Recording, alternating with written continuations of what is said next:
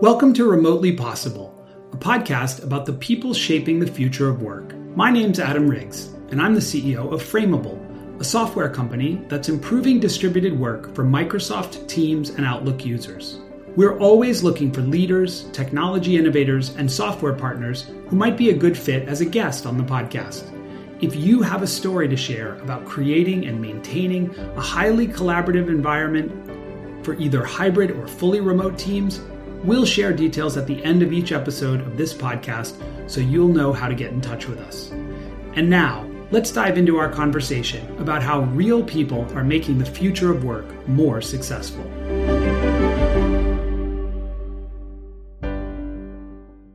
Hi, everyone. Welcome to Remotely Possible. Today, our guest is Sabeen Malik. She's the Vice President of Global Government Affairs and Public Policy at Rapid7. Sabeen, welcome. Thank you, Adam. It's great to be here. Sabeen, please start off by telling our listeners about your current role at Rapid7, your team size and distribution, and also a few of your previous roles. Yeah, sure. No problem. Thanks, Adam. And so I joined Rapid7 back in March and a Vice President of Global Government Affairs and Public Policy. So we are building our team as we speak. And so having only started 5 months ago, working a lot with an already established team of 5, where we're basically trying to think about where are we all distributed. And right now, we are all across the United States, and we have one person that's in Europe at the moment. So between the 3 time zones in the United States, and then in Amsterdam and in London. So that's how we are currently developed and distributed, but I see some changes coming in the near future, which I can talk more about. And then prior to this role, I was at the head of government affairs and public policy at Thumbtack. And again, Thumbtack very much is built around this idea that remote first. So even pre-pandemic, the idea was to think about this model and how are we going to think about remote first work in an environment where so many more tools were available for folks to be able to work not only across time zones, but really across different operational capacities. And what does that look like to bring that all together? And then prior to that, I was a senior policy advisor at Google. And could you tell our listeners what industries Rapid7 and Thumbtack are in? Yeah, so Rapid7 is a cybersecurity provider. We do the gamut of both managed detection and response, endpoint detection response, all the way up until cloud services and response. And Thumbtack is a marketplace, two-way marketplace for people to get services provided to them. Excellent. So when you think back to the last, 5, 6, 7 years, when you think back to how you conducted business in 2018, 2019 versus now, what are the biggest lasting differences between your day-to-day working on a distributed team now and what it was like back then? Yeah, so when I think about 2018, 2019, to me, the 3 things stick out. Number 1 was an office. Number 2 was a lot of planes. And number 3 was a lot of movement in terms of day-to-day, just getting in the car, getting on a train, being able to go to the office, doing a lot of meetings. So it felt like there was just a lot of movement. And you were in the office 5 days a week at that time? Correct, yeah. Okay. When you think forward, maybe 6 months or a year, based on your hiring plan that you alluded to for Rapid7, like describe the daily reality that you're working toward, given the distributed nature of your team. Yeah, so I would say that there are 3 things that I put at the forefront of mind. Number 1 is that being a global government affairs and public policy shop, we are by nature looking at some of the areas where we are located, and we're located and have over 20 offices. So really, I have to think about the work that's done in terms of day to day. What are we actually doing, which is providing, windows in, windows out services to the business on what's happening on the ground in all of these markets. And then the second thing is that obviously that information is gleaned from, our stakeholders now more and more, both offline and online. And the third part is that there's still a lot of work that has to be built to be developed in a market where you're still relatively new. And what does it look like to build that trust with folks? So a lot of folks are still more or less thinking about not only just their internal teams, but then a lot of external stakeholders who don't have all of the sort of capabilities that we do sometimes in the private sector of being able to jump on a call in an office because either their office may or may not allow those kinds of capabilities, or they may have to think a little bit strategically about like where and why they're having those calls and meetings. So I think for us, we're unique as just within an organization, but I think anybody who does this work, thinking about kind of the stakeholders and then how do you mimic that in the services that you're providing for a company, and then being able to take what your stakeholders are saying and meeting them where they are. Mm-hmm. In 2018, 2019 at Google, I assume that your stack was completely a Google stack with, especially with Google Meet for video calls whenever you had to have them. And it sounds like Correct. that was not that common. What is the stack that you use now?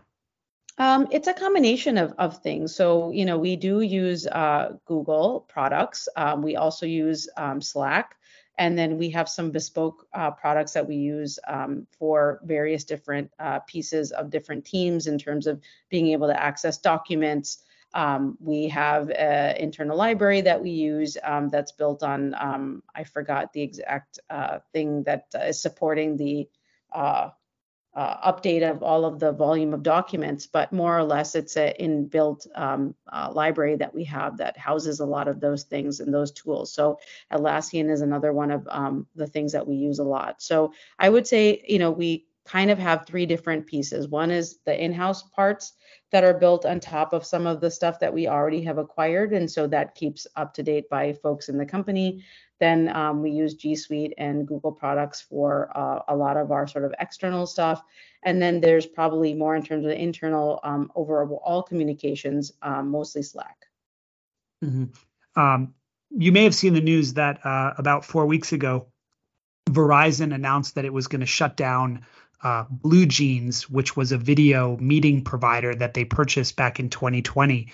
They spent $400 million on it at the time, and now they're writing it off. So I just wanted to know, how important do you think video communications are going to be to your ability to interact with, your remote team? How often is your video turned on versus, say, just audio or a screen share? And just generally, how do you think about the importance of video calls in getting work done with remote colleagues right now? Yeah, I would say, it is the main way to get work done, right? In terms of being able to discuss items, to be able to generate ideas, I would say it's still the predominant.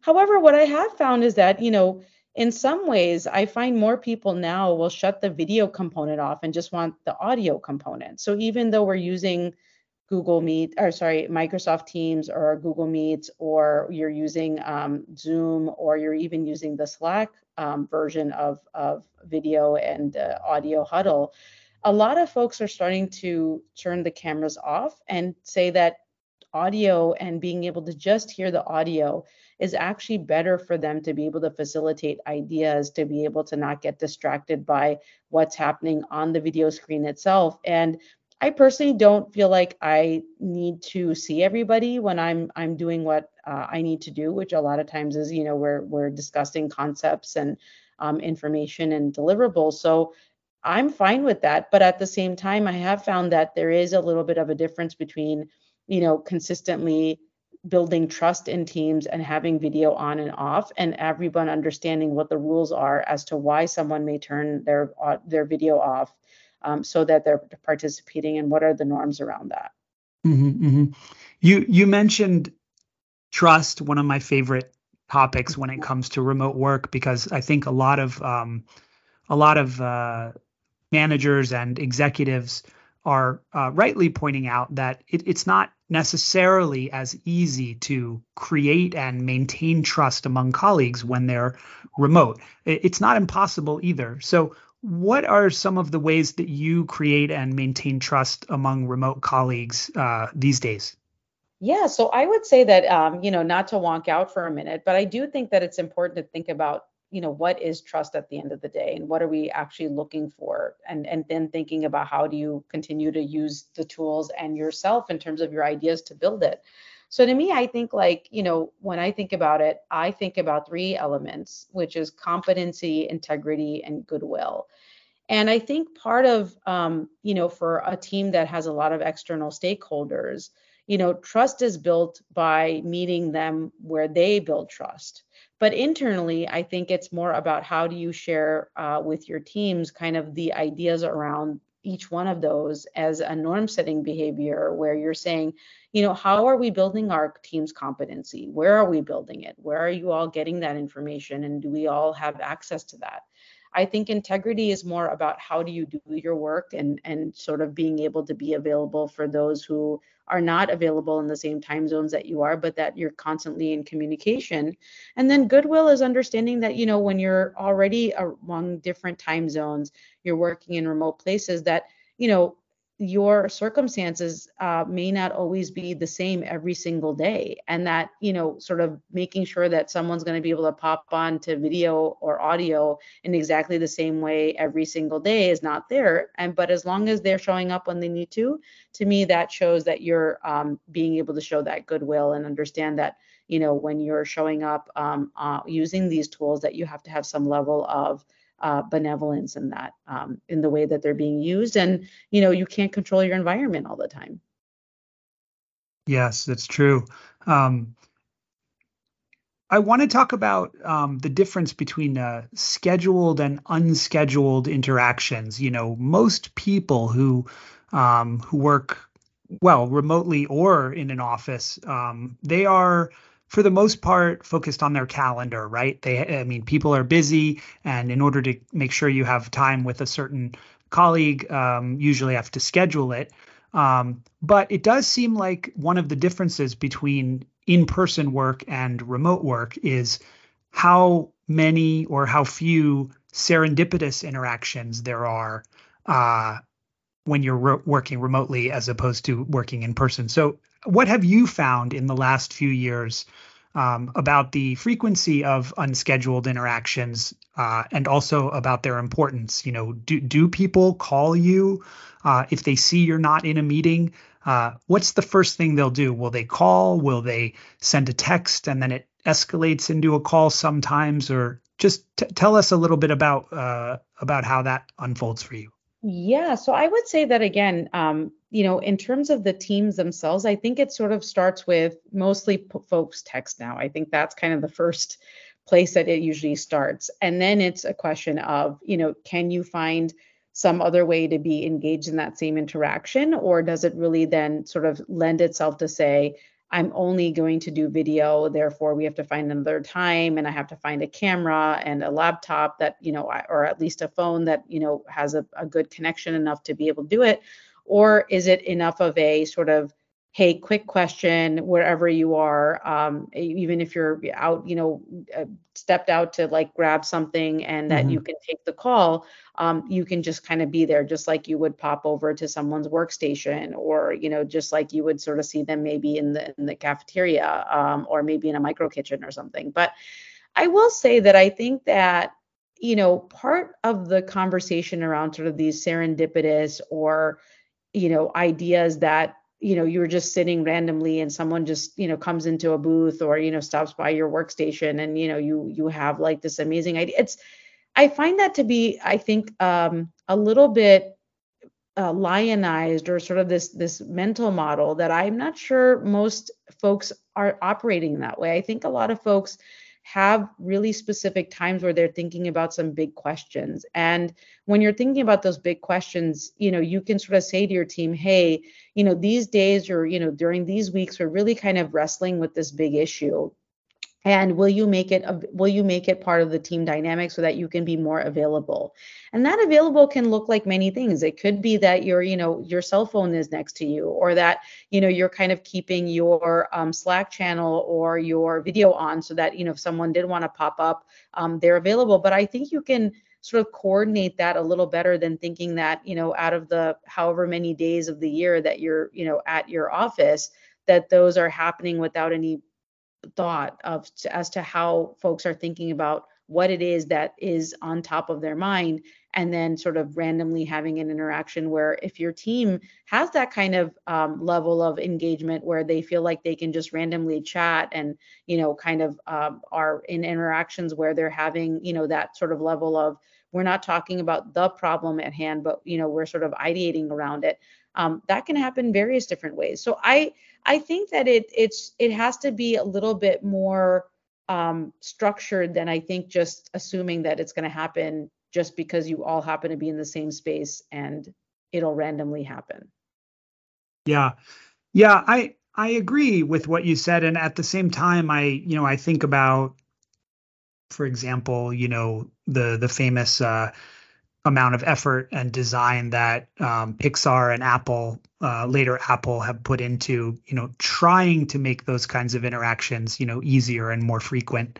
But when you work for a huge organization where, for the most part, everyone is physically not going to be with you, where you're collaborating with people who are maybe some majority of them are not going to be anywhere near you, no matter what the office configuration is, then I think yeah, that's a counterpoint. That's reasonable.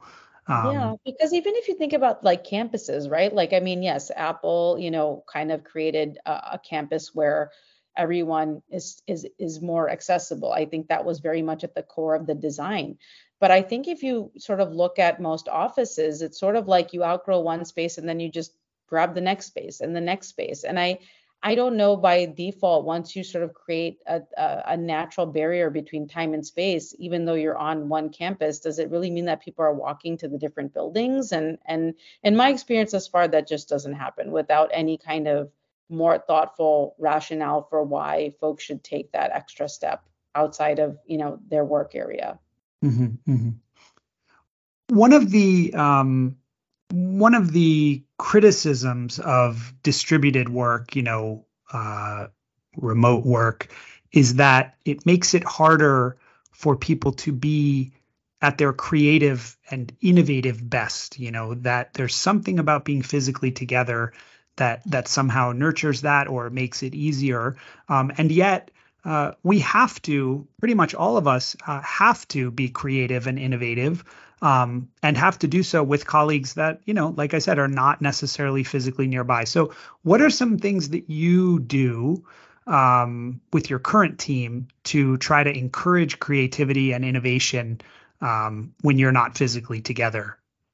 So, Adam, I think in terms of to be honest, I mean, creative and innovation in some ways, I think is really about how are you thinking about the problems that are in front of you. And I think for some folks that creativity is assumed to be, somehow really about something that is going to spontaneously show up. But I think creativity is allowing the folks that may have a walk that they did that evening, and as they're pondering a problem, can put those thoughts down and then share it with you pretty quickly, or that there's some responsiveness there. I think that in terms of thinking about a particular problem, if there's one that's in front of you, what I have found so far in all teams that have done this well, and then I think about reflecting it back to the teams that I work with, is that if there's a place in a space where people are stuck, the question is, are you stuck because the problem isn't being articulated well and therefore the creativity is not flowing? Or is it more that there needs to be kind of a change of space and time to be able to let people think about, the ways in which they let those thoughts flow? And so I think it's not just about assuming that innovation happens in a vacuum, but it's really about like innovation around the problem and innovation about like how you're approaching it? Or are you thinking more about innovation in the sense of like the way in which you're team is approaching, what could be the limitations of the tools that you have, and therefore you need to kind of get out of that time and space. It could just be that, for whatever reason, as you're articulating things on a whiteboard, or you're thinking about videos, that you're not really maybe even talking to your stakeholder or to your consumer, your customer, in a way that they need to be met. And therefore you're not reflecting that back because you don't have the right tools at hand to be able to think about how they're thinking about the problem. So I think it's a little bit more than just thinking about the tools at hand, and really thinking about who and at what point and where are you trying to solve your problem for, and what do you need at that moment. Mm-hmm, mm-hmm. You mentioned whiteboards. Do you use whiteboard software frequently?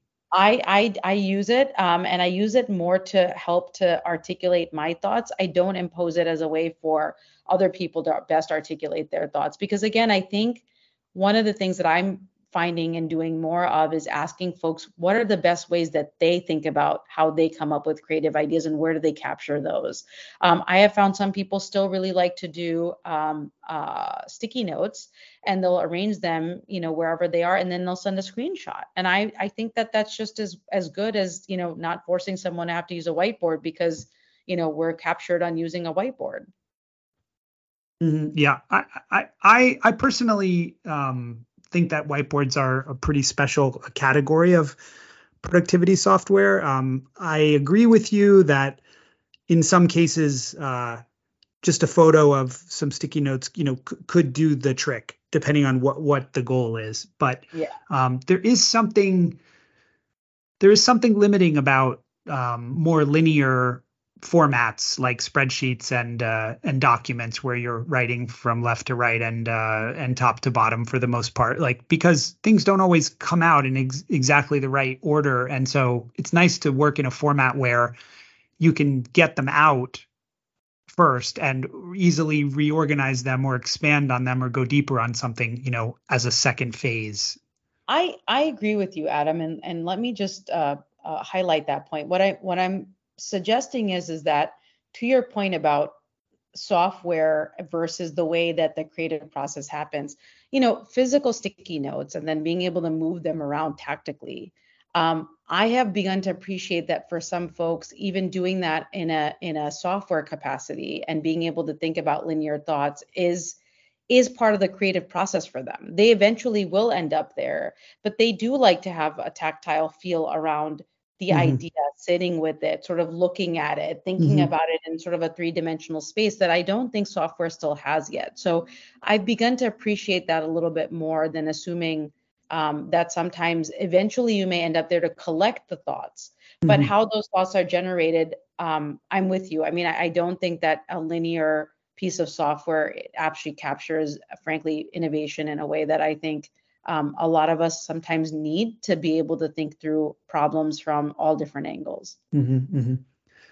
Okay, we probably have time for two more questions. The first of those two would be, talk to us about the differences between synchronous collaboration and asynchronous collaboration, like on your team, the team you're building, and the teams that you've been on recently at Thumbtack and Google, as well as Rapid7. Like, do you treat synchronous and asynchronous as equals? Are you forced to do so because your team is so distributed, or in what way? Which of those do you lean into, would you say? And how do you think about them differently in terms of getting your work done? Just given the reality that people are in different time zones in many cases. Yeah, absolutely.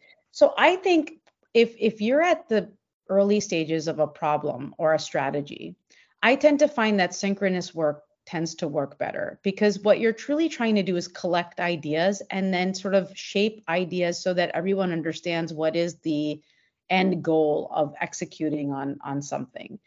And then in terms of how and why and what the things are that are related to the execution, I think actually asynchronous works tends to work a lot better. So I tend to think about sort of articulating a problem and then the solutions to a problem as like two-phased things. One is you're starting to like really think about all the different ideas and collecting them. And I think that putting people in the same time and space to be able to do that, I have found to be highly, highly effective. And then you don't see the frustrations that you would normally see with asynchronous, because, you have folks that are sort of coming in at different places and in the documents or in the slide decks, and then not having the full context to be able to contextualize all of the different comments. And then what you end up just seeing is a litany of sort of comments related to comments around context that I think can't be done in a lot of those asynchronous tools and in the ways that we capture those thoughts. Mm-hmm. Agreed. Okay, last question is, tell us about your home office setup. So for when you're not working in your physical office or in the company real estate, for when you're at home, tell us about your hardware. Tell us about your setup that's on your desk. Yeah, so I guess I have to confess something, which is so I don't do well with a lot of things on my desk. So I have tried to pare down, and I love this photo I saw that showed like a desk from the 1990s to now, the 2020s. And it's amazing how many pieces of hardware one needed to have at one time. And now what you'll find is basically I have a monitor and I have my laptop and I have a keyboard, and that's about it in terms of actual hardware on my desk. I tend to keep a little cup with just a highlighter, a pen, because sometimes when I am reading something, I tend to print. So I have a printer under my desk. It's not on top of it, because sometimes I do still like to look at paper, especially when I'm really deep diving into something, to be able to write those comments in the heading. So I do have those things under, just to be able to add to sometimes my thought process. You just described my setup as well. Pretty much the same. I do have a few pieces of what I call desk art, little things that I like to look at when I'm working. But yeah, for the most part, it's pretty clean. And I agree with you. It's amazing how much you get just with a modern laptop. You could say most of what you need. I personally find having a second screen helpful, but I have a lot of colleagues that like to single stream it, as it were, and they don't want any distractions. Like they just want to be looking at and doing one thing at a time. And I also understand that very well. So Adam, I will say on the single screen versus double screen, I've had both, and I will say that over time.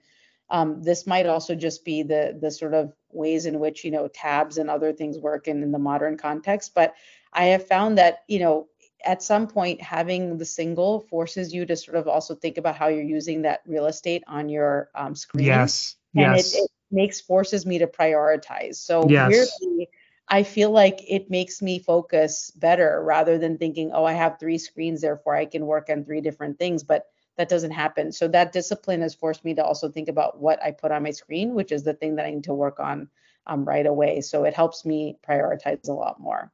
Absolutely agree. Sabeen Malik, Vice President of Global Government Affairs and Public Policy at Rapid7. We'd love to check back with you in a few months and hear about how the building out of your team has unfolded. And we thank you very much for joining us today. Thanks a lot, Adam. Take care. Have a good day. You too.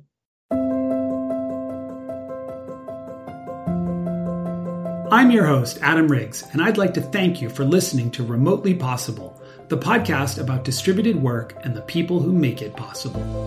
Remotely Possible is sponsored by Frameable, a software company with a mission of making virtual collaboration feel as easy as turning around and talking to each other. Learn more at frameable.com. To become a guest on an upcoming edition of Remotely Possible, head over to frameable.com/podcast and introduce yourself.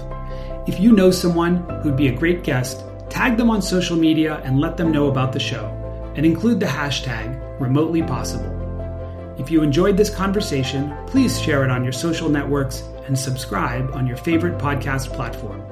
Your likes, ratings, and reviews go a long way to help promote the show and mean a lot to me and to our team. Want to know how Frameable Spaces helps Microsoft Teams and Outlook users collaborate more effectively? Visit our website, frameable.com, or follow us on social media. Thanks again for listening, and we'll see you next time.